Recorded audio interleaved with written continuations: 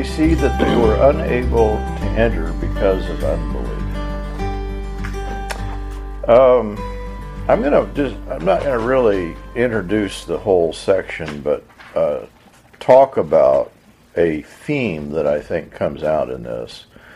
I've introduced the theme a little bit, and that is the idea of time. And the idea here, of course, they're told, today, and then immediately moves into the idea of the Sabbath. Could it be that the point of Christianity is that we have a different experience of time? Certainly we would want to point and say that as Christians in our life we have different experience, but isn't the specific point that we experience time in the way that the writer is going to say? He's going to talk about the today, the immediate moment, or he's going to talk about the Sabbath. And what I'll do, we could reference many places in which there is a change in the experience of time that is encouraged and supposed to be the norm in Christianity. So maybe the proper way to say this is that at the heart of our experience is our experience of time. That is, time is as fundamental to our experience. And this is what gets changed up. That literally our experience of time. Now he's going to use the word Sabbath, and obviously we understand that the Sabbath, the day of rest, is not leisure in the sense of, God was tired, or even that, people spend a day, anymore we think of Sunday, but previously Friday to sundown to Saturday sundown. But let me hold on to the idea of leisure for a minute and change up the meaning of it. And that is, I think we could use that term, that is leisure or a rest from, he's just talked about fear of death in chapter 2. He's talking about dying in the wilderness in chapter 3. And so there is this change up in our experience that we transition from a life controlled by fear, and death is thematic in both instances. And there's a departure then. Maybe in Hebrews, like in John, that he says, perfect love casts out all fear. The writer of Hebrews, fear is thematic at several points. He's going to later say our God is a consuming fire. And of course the idea is that the fear of God is the beginning of wisdom, that if you're going to fear something, and this was the passages we did in the Old Testament, that sometimes we're fearful of the wrong thing, and that then leads to a kind of deception or failed understanding. So the way that our lives are changed up, I think, is there's a departure from this fear in the passage into the today kind of living, that is living, however you want to talk about that, as living in the moment or in a Sabbath living. Think a little bit, about just the controversies that Jesus had. I'll state this, that most of the controversies were about time, right? That's not the way we usually hear that. They were Sabbath controversies. But the idea was he was doing wrong things in the wrong time. And so part of what those Sabbath controversies were about was that he's redeeming, he's healing, he's making whole, and he's connecting this sort of activity with what should be done on the Sabbath. And the writer of Hebrews is saying we're entering into this Sabbath rest, this redemptive, healing, whole kind of time that I think Jesus was trying to convey in the Sabbath controversies. Sabbath, is, if you think back to Genesis, what was the day that God rested? If we miss Genesis, we're going to miss the whole thing. That the seventh day is often discounted as of no importance, but actually the seventh day seems to be the purpose of the previous 6 days. And so too, when Jesus is having these Sabbath controversies, it's an argument about the telos, the purpose of everything, in a sense. This is, Walton's point about Genesis is that it's not a story about material origins, but it's about the organization, the function, the purpose of the cosmos. It's more of an answer, not how, but why. What is the point of creation? That creation is made functional in the sense that it is the place that God comes to rest. He's entering into a temple. And so the seventh day is the day in which the purposes of history and creation are summed up. This is the point that I think Christ is making, and I think the writer of Hebrews is picking this theme up and saying, the purposes of history are summed up in Christ. Don't fail to enter into this alternative understanding. And so clearly you can look at this. I was actually going to use some stuff here from, you guys know who William Jennings is. He's a black writer, a black theologian. And he talks about, that what we have in modernity, or maybe even in American Christianity, is a kind of failed imagination. That there is just, and he talks about in growing up in the black church, his mother and father were storytellers. But he says as a child he couldn't separate out the stories that his parents told from the stories of the Bible. It was like they all were just sort of one big theme. And that, Jesus and the characters of the Bible were characters that they just sort of lived with all the time.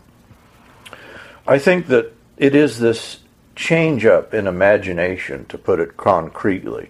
As we've talked about it before, it is a re-enchantment of the world that I think is it's something that maybe in the black church is more present than it is in the typical white, American church.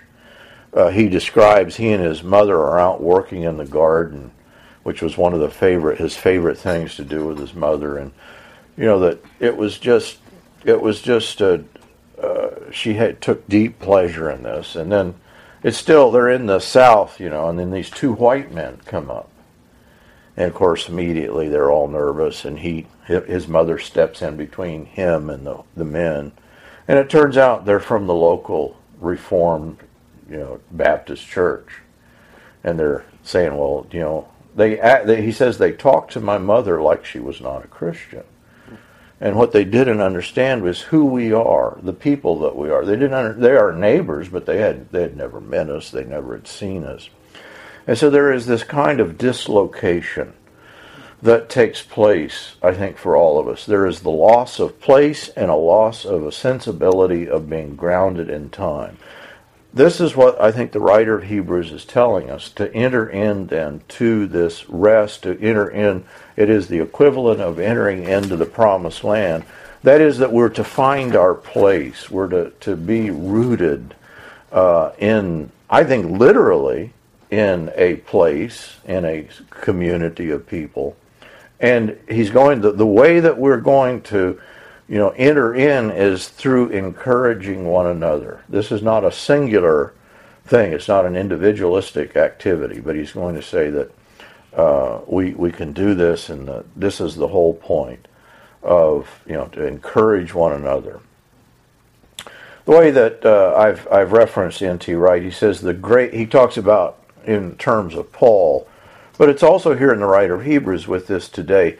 He says the great now of the gospel is the fresh reality for which the antecedent signpost was the Sabbath. That is, this today and this Sabbath.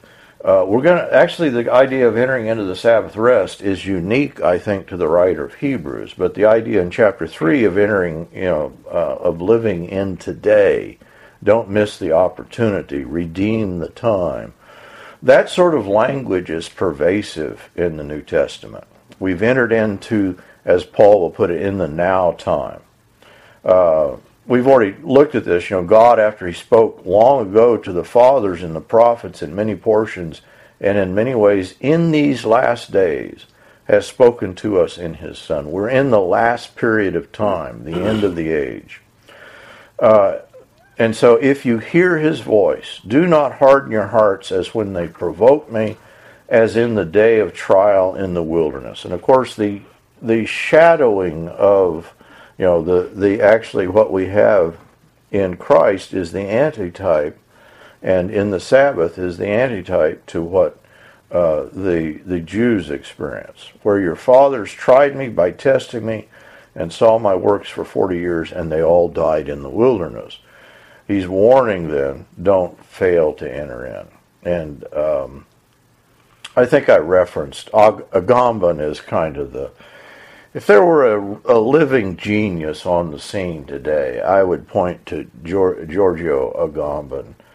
And he uses the phrase, I assume he's a complete atheist. I don't know that. But he writes extensively on Scripture. He just, in a kind of historic fashion. But he refers to this time that you encounter in Scripture as messianic time. The present moment, today, the Sabbath rest means that it is no longer ordinary chronos. And so the term here is kairos. And this is, we talked about this, the difference between chronos and kairos. Kairos is this Jewish sensibility about time. By the way, if you go in, the first thing you'll notice whenever you go into a different culture, you're going to China, Logan. I assume it's true in China. It's certainly true in Japan. Certainly true, like among Native Americans here. That one of the first things you'll notice is just a different rhythm. That people experience time differently. That sounds funny until you. It's probably true in Africa. Yeah. That the pace of life and everything is just it's a different experiential reality. In Japan, it's often speeded up. Oh my gosh. Couldn't handle it. That's why they have a word there for people that drop dead from overwork. Kuroshi, is that the word? Karoshi. Yeah. Literally, you just drop dead. I don't. Sabbath does not. Sabbath. They need a Sabbath, and they do not have a Sabbath. And so, in a sense, I think we're all living as Jesus describes it under this heavy burden. And I think what we're called to is a kind of, I would go with the word leisure if you don't misunderstand. It's not sitting by the pool with a beer, but it's the idea that we get rid of this heavy weight of, what do we call it? Fear of death, anxiety, the drive, that I think is behind what people do every day. And so the now of the gospel is the idea. We're entering into this now time. The idea is inhabit the time in which you're there. Be present. I think this is the opposite of shame. What is shame? Shame is an incapacity for presence. You're always absent. You're never there. Nobody's home. You're always hiding. And I think the now time is, no, I'm present here in this moment. I'm really here with you. And I think that is the capacity that stands behind our ability to love other people. If you can't be present for somebody, you can't love them.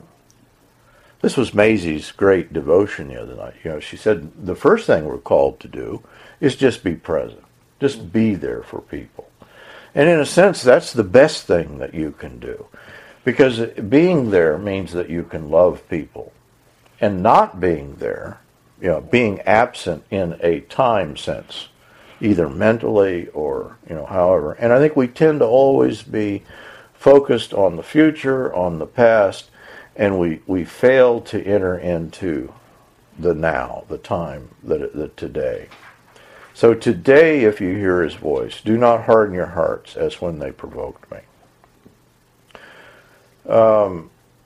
This is right again. Oh no, this is Agamben. 2 times enter into the constellation called Honin Kairos. Messianic time is a summary, a recapitulation of the past. This recapitulation of the past produces a pleroma, a saturation and fulfillment of kairoi.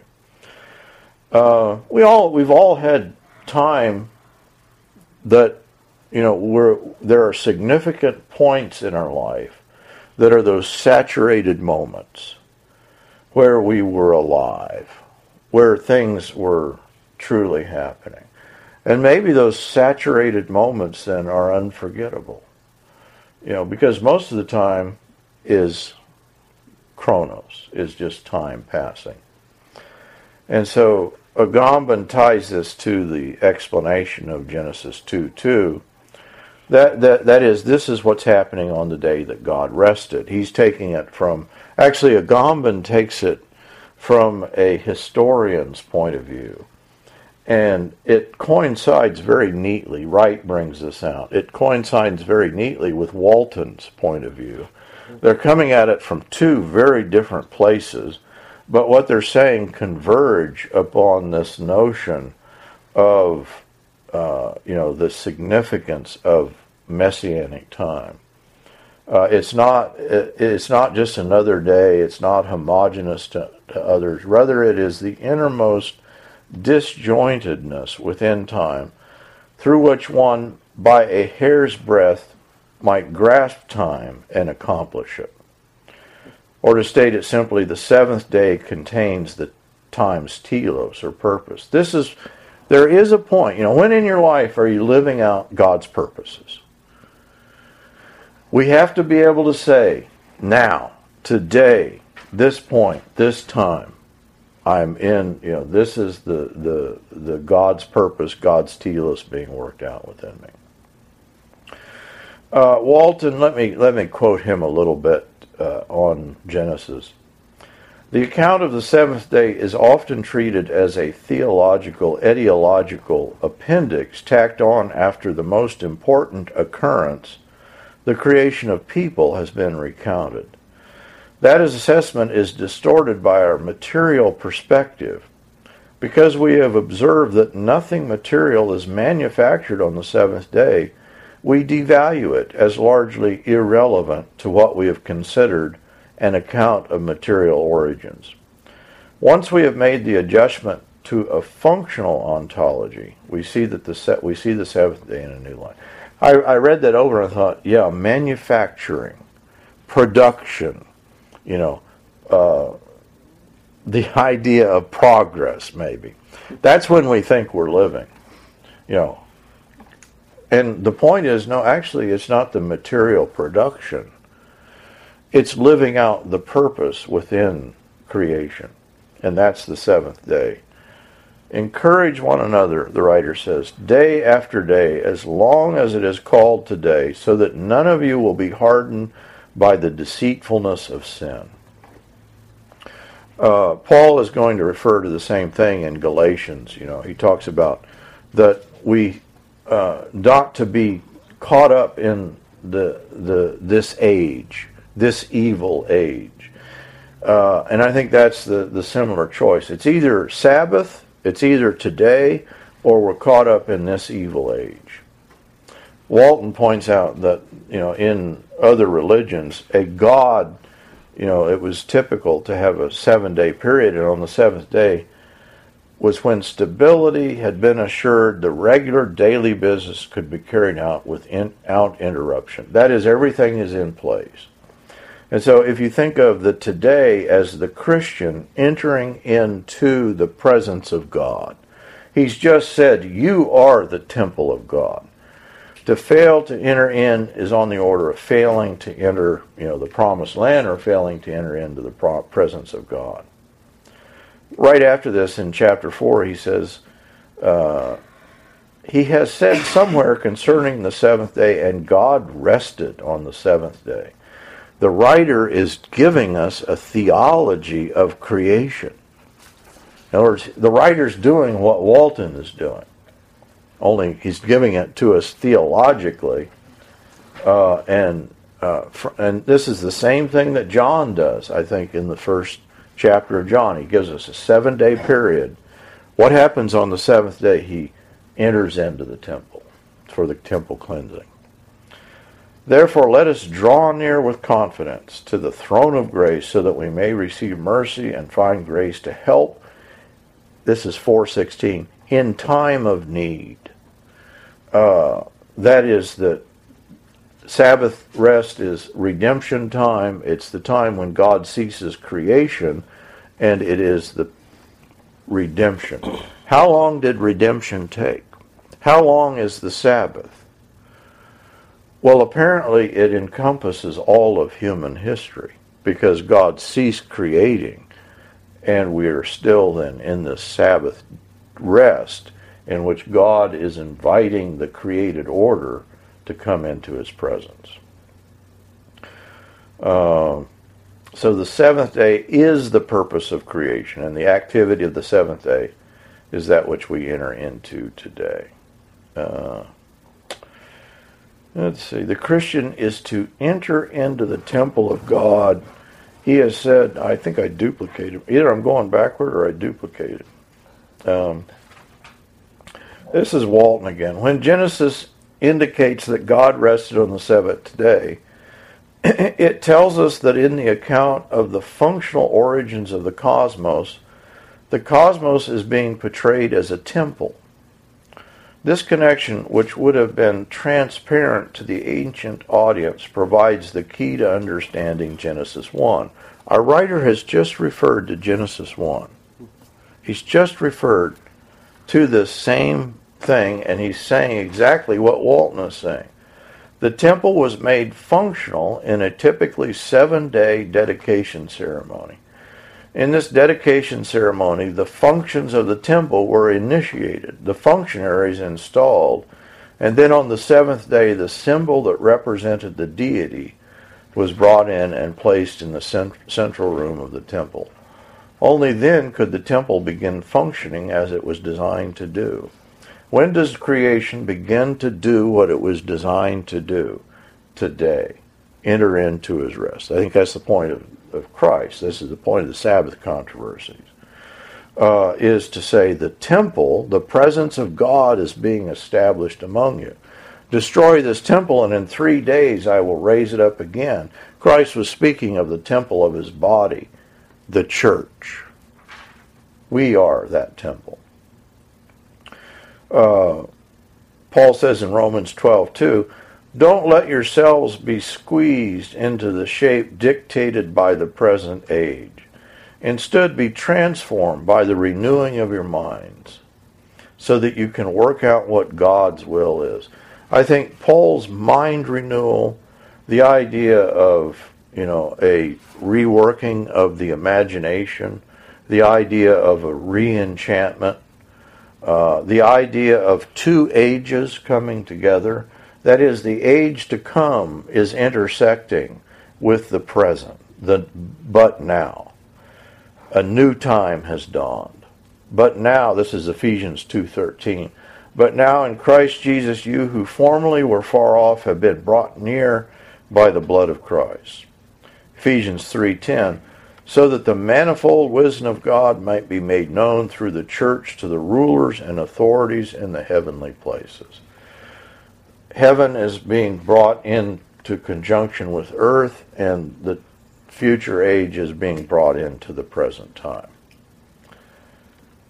A lot of this is bouncing off Isaiah and the Psalms. Paul's going to reference the both, and the writer of Hebrews is also referencing both. Thus says the Lord, Isaiah 49:8, in a favorable time I have answered you, and in the day of salvation I have helped you. And then, this is in Psalms 96, sing to the Lord a new song, sing to the Lord all the earth, sing to the Lord, bless his name. The writer of Hebrews references.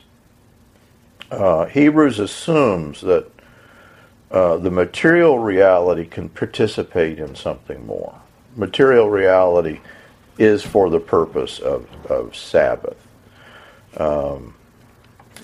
Maybe in Paul we would say the equivalent of Sabbath would be resurrection life, living between the when you're baptized, you're resurrected in a spiritual sense, but we're waiting for the bodily resurrection, that I may know him and the power of his resurrection and the fellowship of his suffering. Philippians 3:9. Not that I have already obtained it or have already been made perfect, but I press on. I think this is the same thing, this pressing on. Don't fail to enter in. I forget what lies behind and reach forward to what lies ahead. So as Wright puts it, the interval between Messiah's resurrection and his royal arrival characterizes the present time. We're living in resurrection time in which we've seen the power, or we have the power of the resurrection, and we understand that it will be fulfilled in a literal bodily resurrection. He sees the whole of history, cosmic history, human history, and Israel's history, Wright talking about Paul, coming together to the point of the Messiah and thus generating a new kind of temporality. Thus he speaks of when the time had fully come, or in Galatians, the fullness of time. So the prophecies are being fulfilled. Paul and the communities, are talking about, the writer of Hebrews, also the coming of the ends of the ages. Paul talk about be daytime people. You know the time, live in the daytime. At the acceptable time, I listened to you, and on the day of salvation, I helped you. And Paul's quoting this in 2 Corinthians. This is Isaiah 49:8. So Isaiah's promises come true. All God's promises find their yes in the Messiah. 2 Corinthians 1:20. Let me do one more quote. This is Psalms 132. For the Lord has chosen Zion. He has desired it for his habitation.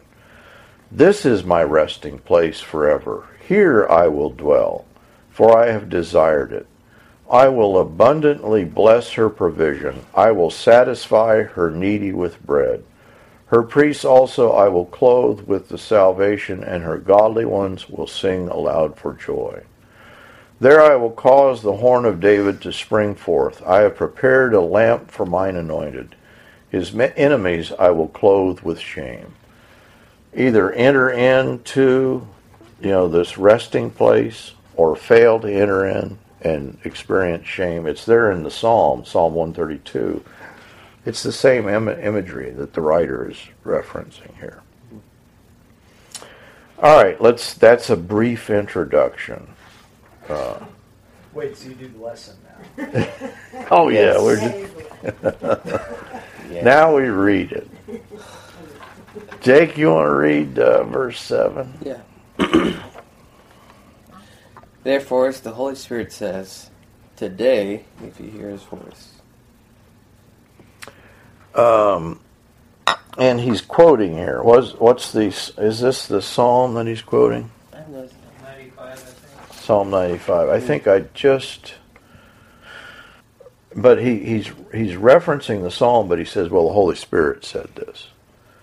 That God said this. So, and so have we heard his voice? I think the point is that in the word, here is the Logos theology of the writer of Hebrews. He's saying, well, we have heard his voice in Christ. Sharon, why don't you give us 2 verses? Finish the sentence. Do not harden your hearts as in the rebellion, as on the day of testing in the wilderness, where your ancestors put me to the test, though they had seen my works for 40 years. That's Saints. Okay, so the picture, we know that who is the 2, Caleb, and who were the 2 that enter into the promised land? Joshua and Caleb. Mm-hmm. Everyone else died in the wilderness. That whole generation died in the wilderness. Why did they die in the wilderness? Because of unbelief. Because they didn't trust God. Sorry. I think that's the point. We're not to he's giving us an allegory here of kind, right? Well, I'm taking it too seriously, I guess. That we probably, what you're going to discover. I was playing racquetball today with 2 old guys, and everybody we were talking about were dead. We talk about death a lot. This is like number 5 or 6, right? Yeah. So which is beside the point. What was my point? This is how. That people will They're die. dead now. Exactly. You're feeling old. We had a guy come through. He's 92. Oh, I think he's 94. He came through. And he started talking, and he's just talking on and on. He said, "You know, boys, I'm glad." And we were all in our 60s and 70s. He calls us boys, that I'm glad you stood here and listened to me talk for the last 10 minutes because I'm 94 and all my friends are dead. My wife won't listen to me anymore. And so you've just served me in done me a great service just listening to my stories. Thank you and good day. No. That has nothing to do with the idea of the avoiding death and being left in the wilderness. The same thing. When does Israel become Israel? It really happens in stages. The first stage is they cross the Red Sea. And that's really kind of the writer of Peter refers to it as a kind of baptism. And of course, throughout this, he's really referencing the church. And then the passage from Israel into Israel across the Jordan River. Similar thing that they have to pass once again. And they have to entrust themselves in the face, literally, of an impending death, the walls of water, and trust God. I think it's that same sort of trust that enables us in an immediate today sense to live not in the fear of death, but have a different quality of life. Did that address what you were saying? What was I saying? Everybody's going to die. Yeah, there we go. But we don't have to live as if that is the telos, the goal, the purpose. That is, we're living out a different telos on a daily basis. In other words, if we live on that basis, I think just the idea of a corporate body is, Israel, they died, they fell apart, they did not become Israel. We don't have to have suicidal tendencies as our malaria medication gives us. That's right. That's a good way to summing it up. What psalm is it that you said appears here? Psalm 95. Okay. You said 9 through 10. Yeah, 9. I was curious. And it's the echoes are continuous in Hebrews, and I may not have run down all the echoes. But. All right, Dave, you want to do the next one? Therefore I was provoked with that generation and said, they always go astray in their heart. They have not known my ways. That here were people who saw the theophanies, the great theophanies of God, the pillar of fire, the pillar of smoke, the voice of God speaking on Sinai. Never have a people been exposed to the presence of God to the degree that they were. And the point is, they missed it. They hardened their heart. And the writer is making the point, what you have is greater than what Moses had. That is, this is the reality. What they had was a shadow. And then, Chris, you want to do verse 11? We'll go ahead and do 11 and 12. Because I swore in my wrath, they shall not enter my rest. Take care, brothers, lest there be in any of you an evil, unbelieving heart, leading you to fall away from the living God. Why is unbelief evil? Well, in this case, this context, it's rebellion. I think that's it. If you don't believe in God, what do you believe in? Yourself. I think so. You entrust your own, and maybe we never put it that way. I did it my way.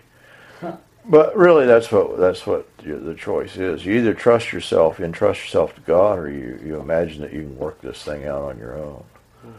I don't think we can work it out on our own. And you don't need to. You can be relieved of that burden, and that's the point of entering the rest of God. So I think often the idea of faith as over and against evil, we don't normally juxtapose those, but I think they are, that the two things stand in contrast. And then, Alec, you want to do 13? All right. But exhort one another every day, as long as it is called today, so that none of you may be hardened by the deceitfulness of sin. Apparently this is a thing that, to be saved from, as Paul says, this evil age, that we need one another to do this thing. And I think to imagine otherwise is to be deceived by sin.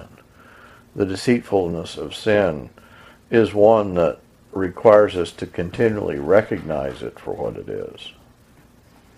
And then verse 14, Logan.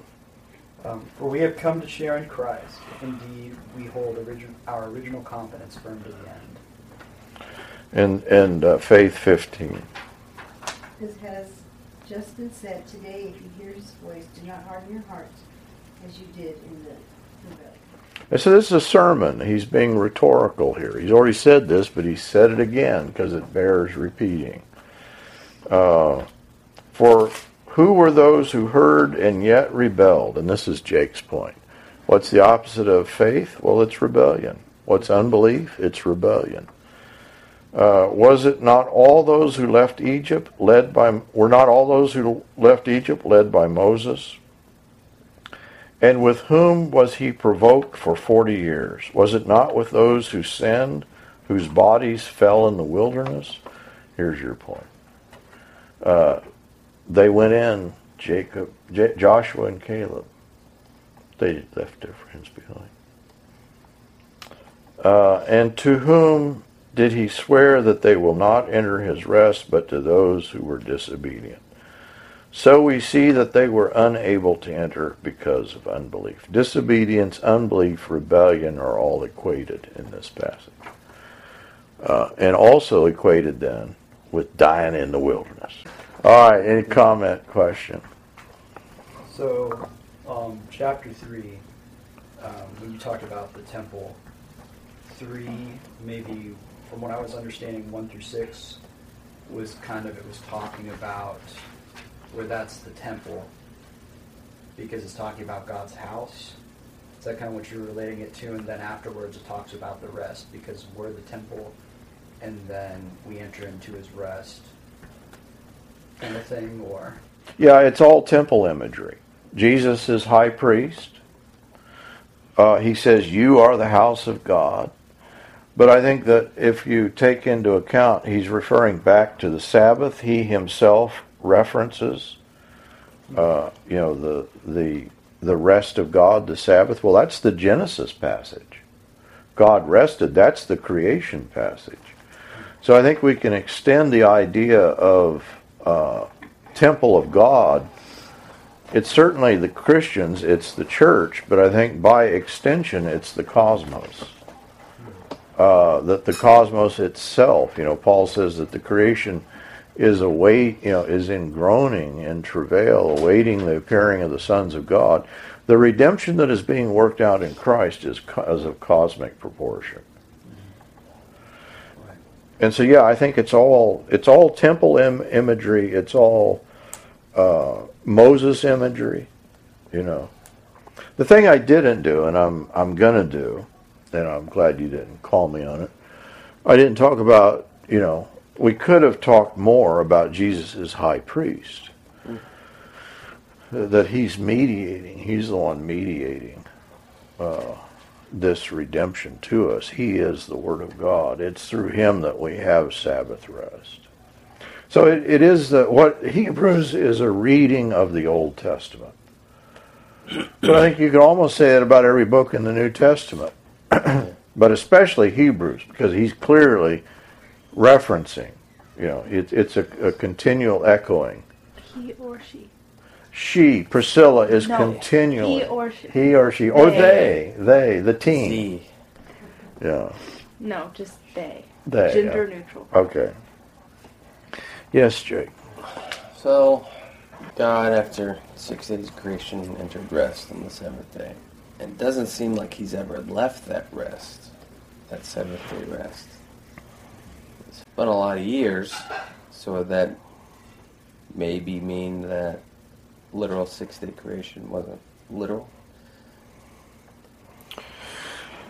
That's a great way to say it. Yeah, I would say that's if the writer of Hebrews and the other writers in the New Testament imagine that all of human history is in day 7, who's to say how long the first 6 days took? Yeah, that's been something I've never really liked the 6 day literal creation thing. It's certainly the writer of Hebrews is referencing the 7th day as plastic, expandable, so that it's inclusive of all of human history.